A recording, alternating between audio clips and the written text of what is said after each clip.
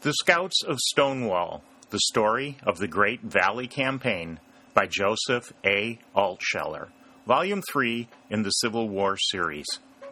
Produced by Civil War Audio at civilwar.builtwithflash.com. Read by John Burzes. Chapter 10. Winchester. Ashby's troopers put the armed guard of the wagons to flight in an instant, and then they seized the rich pillage in these wagons. They were not yet used to the stern discipline of regular armies, and Ashby strove in vain to bring most of them back to the pursuit of the flying enemy. Harry also sought to help, but they laughed at him, and he had not yet come to the point where he could cut down a disobedient soldier. Nor had the soldiers reached the point where they would suffer such treatment from an officer. Had Harry tried such a thing, it is more than likely that he would have been cut down in his turn. But the delay and similar delays elsewhere helped the retreating Northern army. Banks, feeling that the pursuit was not now so fierce, sent back a strong force with artillery under a capable officer, Gordon, to help the rear. The scattered and flying detachments also gathered around Gordon and threw themselves across the turnpike. Harry felt the resistance harden, and he saw the pursuit of the Southern army slow up. The day, too, was waning. Shadows were already appearing in the east, and if Jackson would destroy Banks' army utterly, he must strike quick and hard. Harry, at that moment, caught sight of the general on the turnpike, on Little Sorrel, the reins lying loose on the horse's neck, his master sitting erect and gazing at the darkening battlefield which was spread out before him. Harry galloped up and saluted. "I could not come back at once, sir," he said, "because the enemy was crowded in between Ashby and yourself. But you've come at last. I was afraid you had fallen." Harry's face flushed gratefully. He knew now that Stonewall Jackson would have missed him. "If the night were only a little further away," continued Jackson, "we could get them all. But the twilight is fighting for them, and they fight for themselves also. Look how those men retreat. They do well for troops who were surprised and routed not so long ago." He spoke in a general way to his staff, but his tone expressed decided admiration. Harry felt again that the core of the Northern resistance was growing harder and harder. The hostile cannon blazed down the road, and the men, as they slowly retired, sent sheets of rifle bullets at their pursuers. Detachments of their flying cavalry were stopped, reformed on the flanks, and had the temerity to charge the victors more than once. Harry did not notice now that the twilight was gone and the sun had sunk behind the western mountains. The road between pursuer and pursued was lighted up by the constant flashes of cannon and rifles, and at times he fancied that he could see the vengeful and threatening faces of those whom he followed. But it was only fancy bred by battle and its excitement.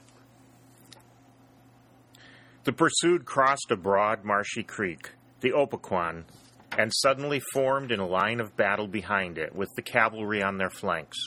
The infantry poured in heavier volleys than before, and their horsemen, charging suddenly upon a Virginia regiment that was trying to cross, sent it back in rapid retreat.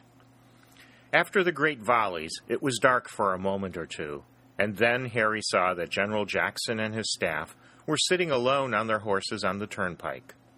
The Northern rifles flashed again on the edge of the creek, and from a lone stone fence, behind which they had also taken refuge for a last stand. Harry and his comrades urged Jackson off the turnpike, where he was a fair target for the rifles, whenever there was light, and into the bushes beside it.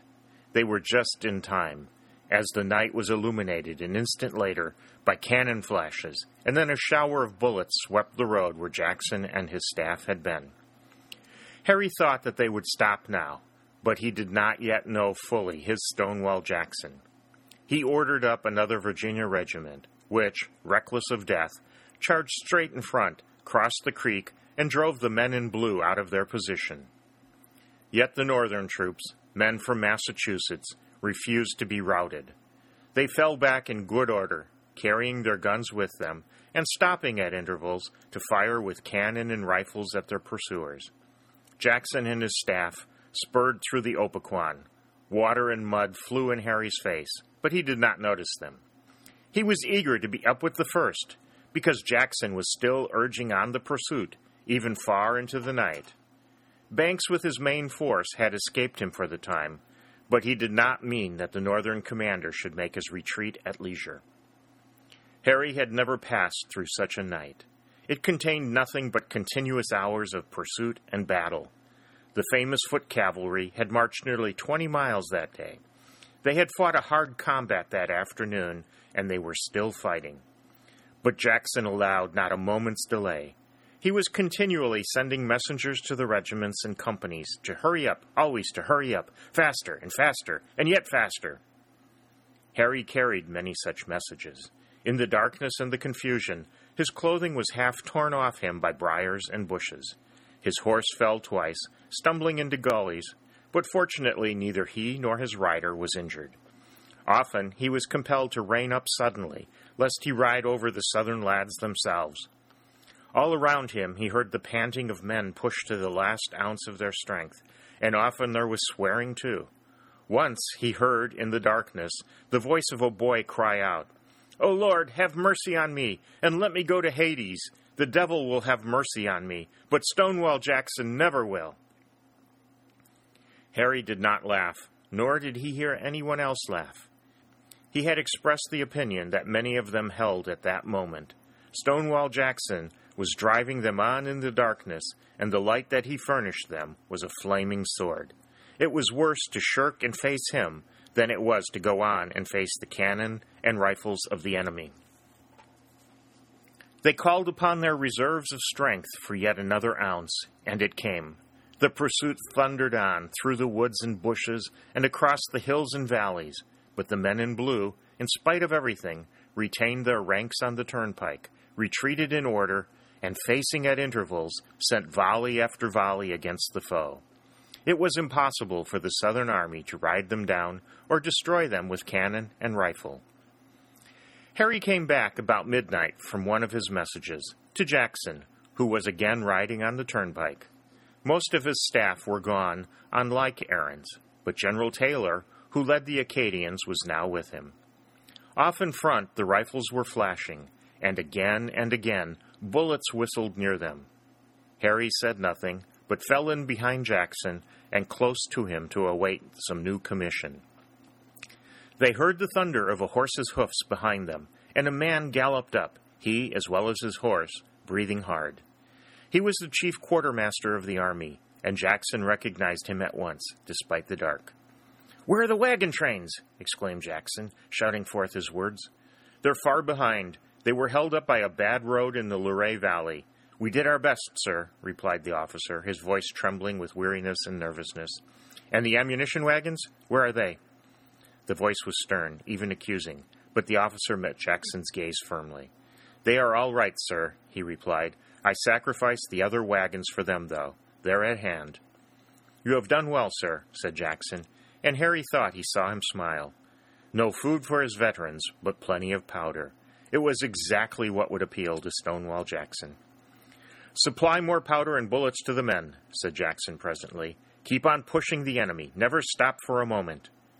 Harry mechanically put his hand in his pocket. Why, he did not know, but he felt a piece of bread and meat that he had put there in the morning. He fingered the foreign substance a moment, and it occurred to him that it was good to eat. It occurred to him next that he had not eaten anything since morning, and this body of his, which for the time being seemed to be dissevered from mind, might be hungry. He took out the food and looked at it. It was certainly good to the eyes, and the body was not so completely dissevered after all, as it began to signal the mind that it was, in very truth, hungry. He was about to raise the food to his lips, and then he remembered. Spurring forward a little, he held out the bread and meat to Jackson. "It's cold and hard, sir," he said, "but you'll find it good."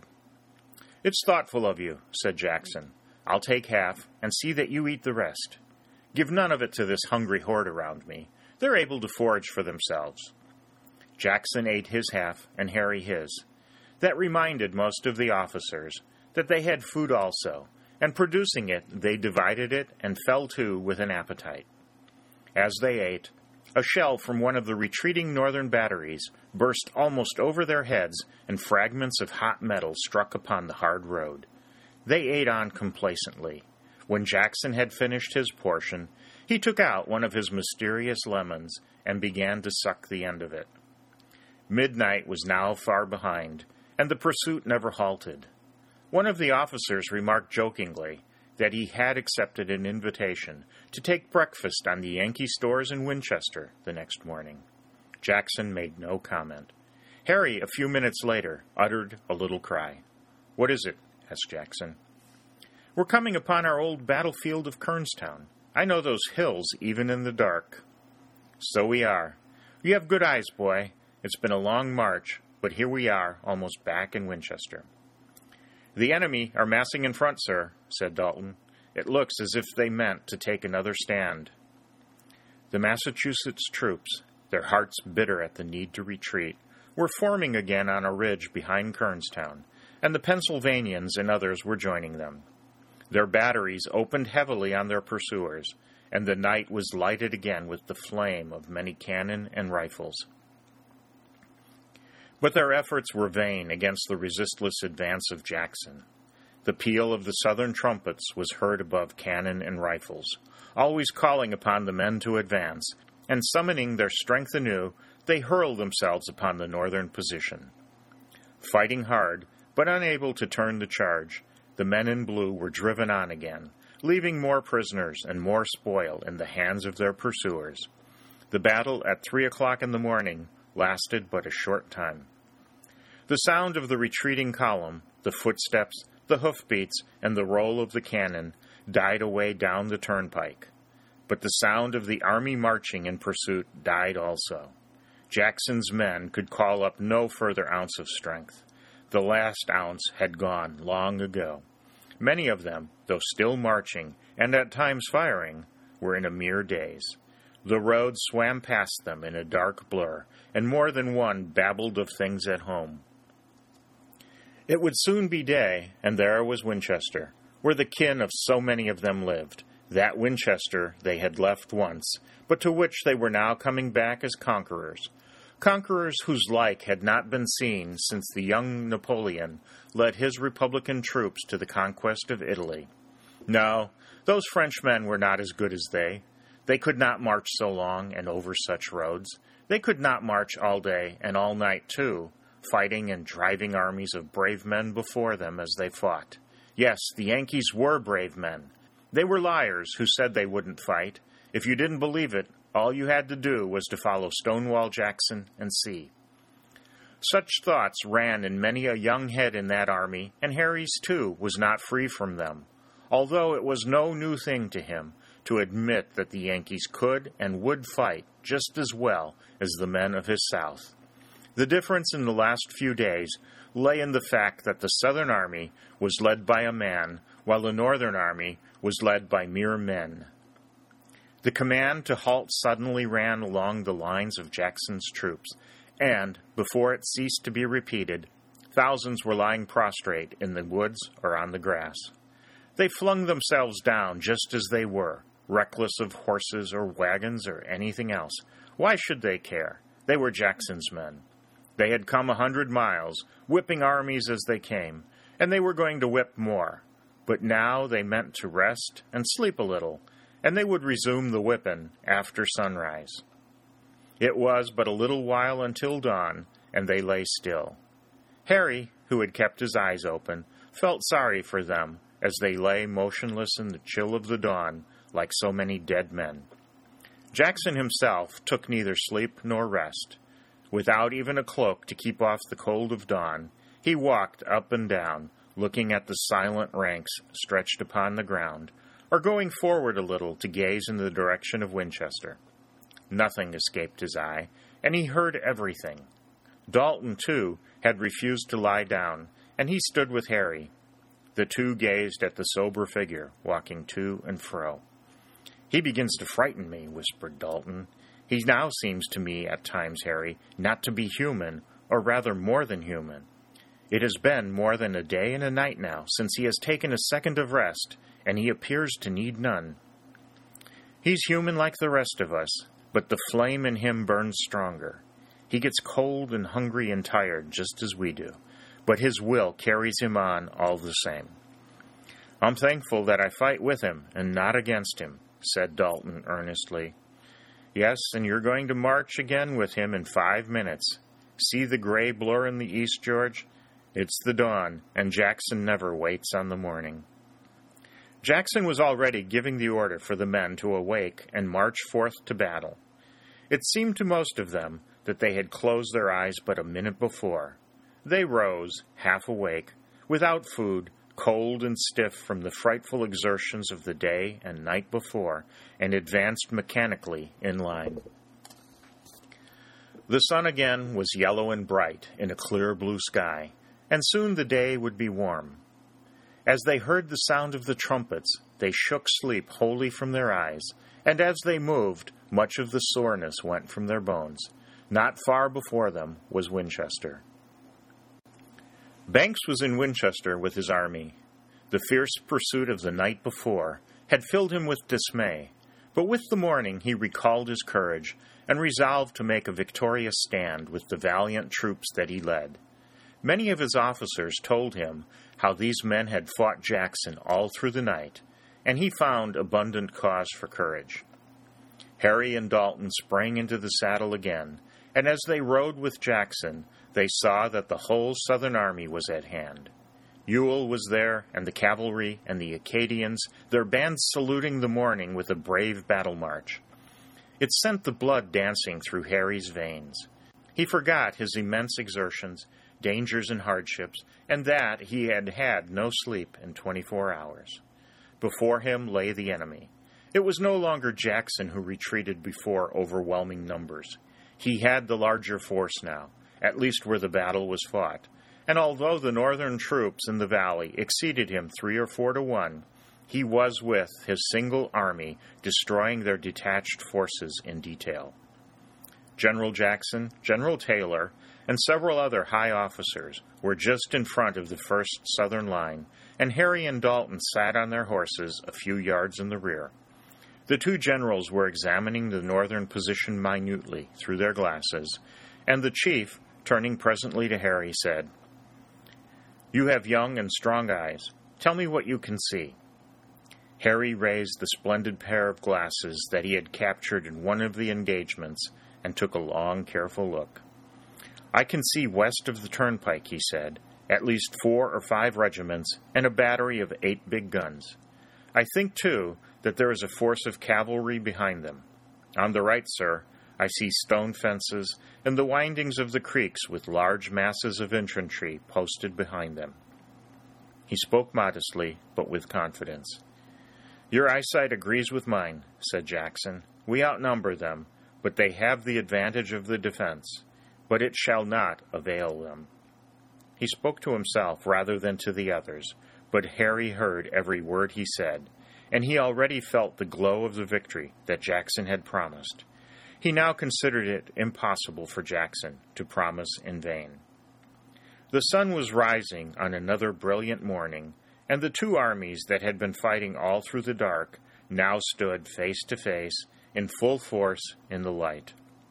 Behind the northern army was Winchester, in all the throes of anxiety or sanguine hope. The people had heard 2 or 3 days before that Jackson was fighting his way back toward the north, winning wherever he fought.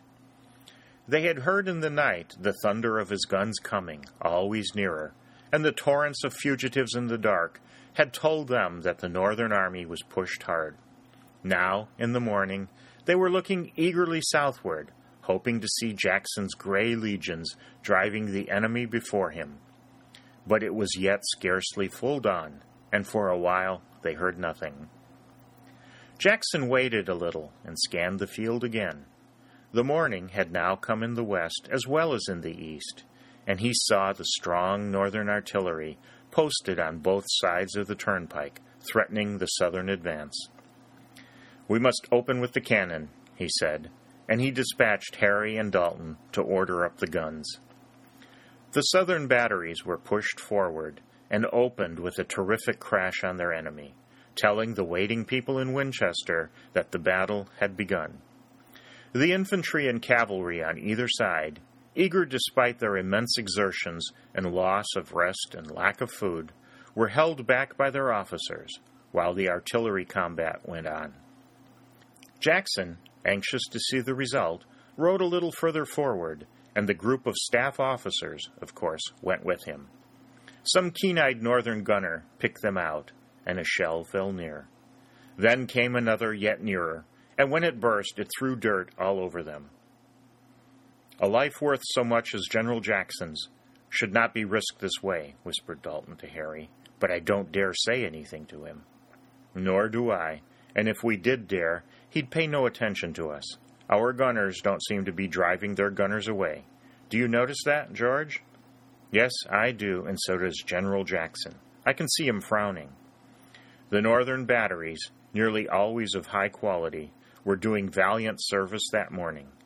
The 3 batteries on the left of the turnpike, and another of 8 heavily rifled guns on the right, swept the whole of Jackson's front with solid shot, grape, and shell. The Southern guns, although more numerous, were unable to crush them. The batteries of the South were suffering the more. One of them was driven back with the loss of half its men and horses. At another, every officer was killed. "They outshoot us," said Dalton to Harry, "and they make a splendid stand for men who have been kept on the run for 2 days and nights." "So they do," said Harry, "but sooner or later they'll have to give way. I heard General Jackson say that we would win a victory." Dalton glanced at him.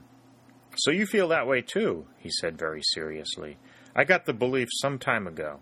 If he says we'll win, we'll win. His prediction settles it in my mind." "There's a fog rising from the creeks," said Harry, "and it's growing heavier. I think Ewell was to march that way with his infantry, and it will hold him back. Chance is against us.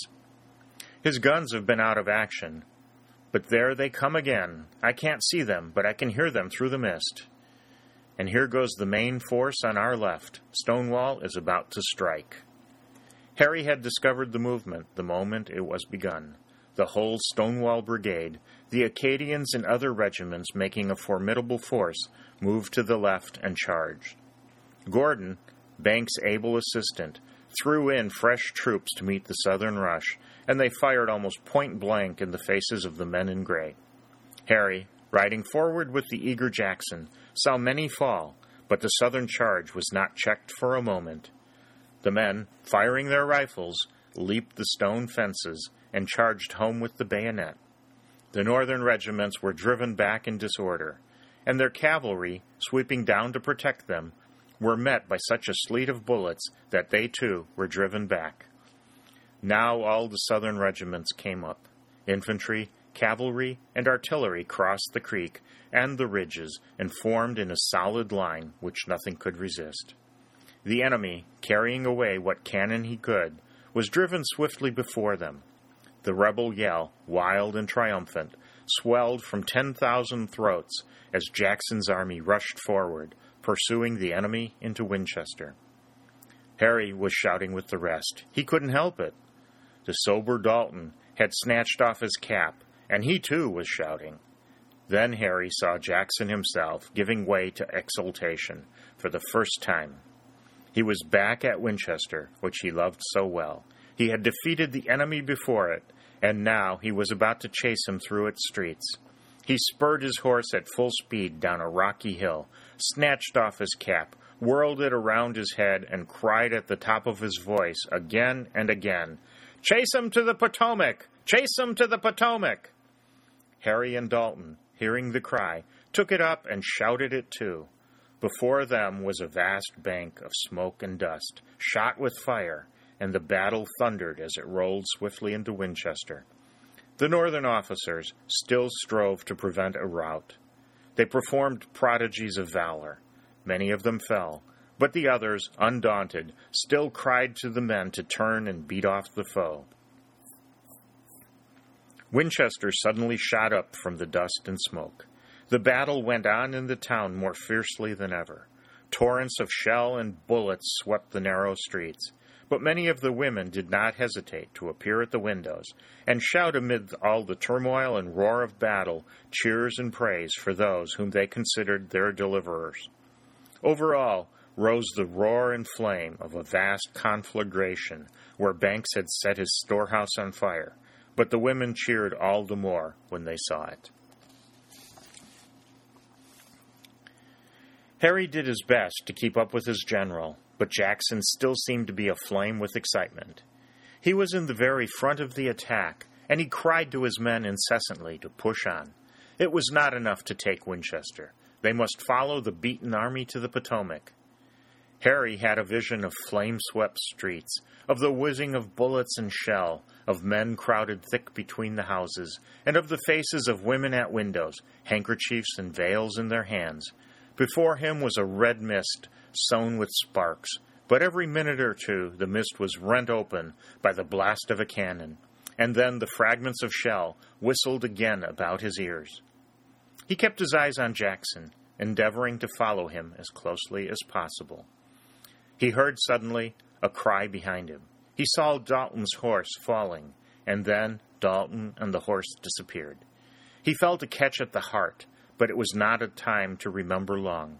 The Southern troops were still pouring forward, driving hard on the Northern resistance. He heard, a moment or two later, a voice by his side, and there was Dalton again, mounted. "I thought you were gone," Harry shouted. "I was gone for a minute, but it was only my horse that stayed. He was shot through the heart, but I caught another. Plenty of riderless ones are galloping about, and here I am." The houses and narrow streets offered some support to the defense of Banks, but he was gradually driven through the town and out into the fields beyond. Then the women, careless of bullets, came out of the houses and, weeping and cheering, urged on the pursuit. It always seemed to Harry that the women of this section hated the North more than the men did, and now it was, in very fact and deed, the fierce women of the South cheering on their men. He came in the fields into contact with the Invincibles. St. Clair was on foot, his horse killed, but Langdon was still riding, although there was a faint trickle of blood from his shoulder. Some grim demon seized him as he saw Harry. "We said we were coming back to Winchester," he shouted in his comrade's ear, "and we have come, but we don't stay, Harry. How long does old Jack expect us to march and fight without stopping?" "Until you get through." Then the Invincibles, curving a little to the right, were lost in the flame and smoke, and the pursuit, Jackson continually urging it, swept on. He seemed to Harry to be all fire. He shouted again and again, "We must follow them to the Potomac! To the Potomac! To the Potomac!" He sent his staff flying to every regimental commander with orders. He had the horses cut from the artillery and mounted men on them to continue the pursuit. He inquired continually for the cavalry. Harry, after returning from his second errand with orders, was sent on a third to Ashby. There was no time to write any letter. He was to tell him to come up with cavalry and attack the Federal rear with all his might. Harry found Ashby far away on the right, and with but 50 men. The rest had been scattered. He galloped back to his general and reported. He saw Jackson bite his lip in annoyance, but he said nothing. Harry remained by his side, and the chase went on through the fields. Winchester was left out of sight behind, but the crashing of the rifles and the shouts of the troopers did not cease. The Northern army had not yet dissolved. Although many commands were shattered and others destroyed, the core of it remained, and as it retreated, it never ceased to strike back. Harry saw why Jackson was so anxious to bring up his cavalry. A strong charge by them, and the fighting half of the Northern force would be split asunder. Then nothing would be left but to sweep up the fragments. But Jackson's men had reached the limit of human endurance. They were not made of steel as their leader was, and the tremendous exultation of spirit that had kept them up through the battle and pursuit began to die. Their strength, once its departure started, ebbed fast. Their knees crumpled under them, and the weakest fell unwounded in the fields. The gaps between them and the Northern rearguard widened, and gradually the flying army of Banks disappeared among the hills and woods. Banks, deeming himself lucky to have saved a part of his troops, did not stop until he reached Martinsburg, 22 miles north of Winchester. There he rested a while and resumed his flight, other flying detachments joining him as he went. He reached the Potomac at midnight with less than half of his army, and boats carried the wearied troops over the broad river, behind which they found refuge. Most of the victors, meanwhile, lay asleep in the fields north of Winchester, but others had gone back to the town and were making an equitable division of the northern stores among the different regiments. Harry and Dalton were sent with those who went to the town. On their way, Harry saw St. Clair and Langdon lying under an apple tree, still and white. He thought at first they were dead, but stopping a moment, he saw their chests rising and falling with regular motion, and he knew that they were only sleeping.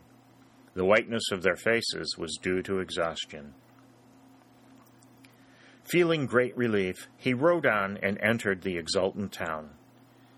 He marked many of the places that he had known before, the manse where the good minister lived, the churches and the colonnaded houses, in more than one of which he had passed a pleasant hour. Here Harry saw people that he knew. They could not do enough for him. They wanted to overwhelm him with food, with clothes, with anything he wanted. They wanted him to tell over and over again of that wonderful march of theirs, how they had issued suddenly from the mountains in the wake of the flying Milroy, how they had marched down the valley, winning battle after battle, marching and fighting without ceasing, both by day and by night. He was compelled to decline all offers of hospitality save food, which he held in his hands and ate as he went about his work. When he finished, he went back to his general, and being told that he was wanted no more for the night, wrapped himself in his cloak and lay down under an apple tree. He felt that Mother Earth was truly receiving him into her kindly lap. He had not closed his eyes for nearly 2 days. It seemed a month, and looking back at all through which he had passed, it seemed incredible. Human beings could not endure so much. They marched through fire, where Stonewall Jackson led, and they never ceased to march. He saw just beyond the apple tree a dusky figure walking up and down. It was Jackson. Would he never rest? Was he not something rather more than normal, after all? Harry was very young, and he rode with his hero, seeing him do his mighty deeds. But nature had given all that it had to yield, and soon he slept, lying motionless and white, like St. Clair and Langdon. But all through the night, the news of Jackson's great blow was traveling over the wires. He had struck other fierce blows, but this was the most terrible of them all. Alarm spread through the whole North.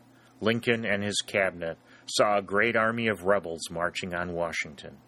A New York newspaper, which had appeared in the morning with the headline, Fall of Richmond, appeared at night with the headline, Defeat of General Banks. McDowell's army, which, marching by land, was to cooperate with McClellan in the taking of Richmond, was recalled to meet Jackson. The governors of the loyal states issued urgent appeals for more troops. Harry learned afterward how terribly effective had been the blow. The whole northern campaign had been upset by the meteoric appearance of Jackson and the speed with which he had marched and fought. McDowell's army of 40,000 men and 100 guns had been scattered, and it would take him much time to get it all together again. McClellan, advancing on Richmond, was without the support on his right which McDowell was to furnish, and was compelled to hesitate. But Jackson's foot cavalry were soon to find that they were not to rest on their brilliant exploits. As eager as ever, their general was making them ready for another great advance further into the north.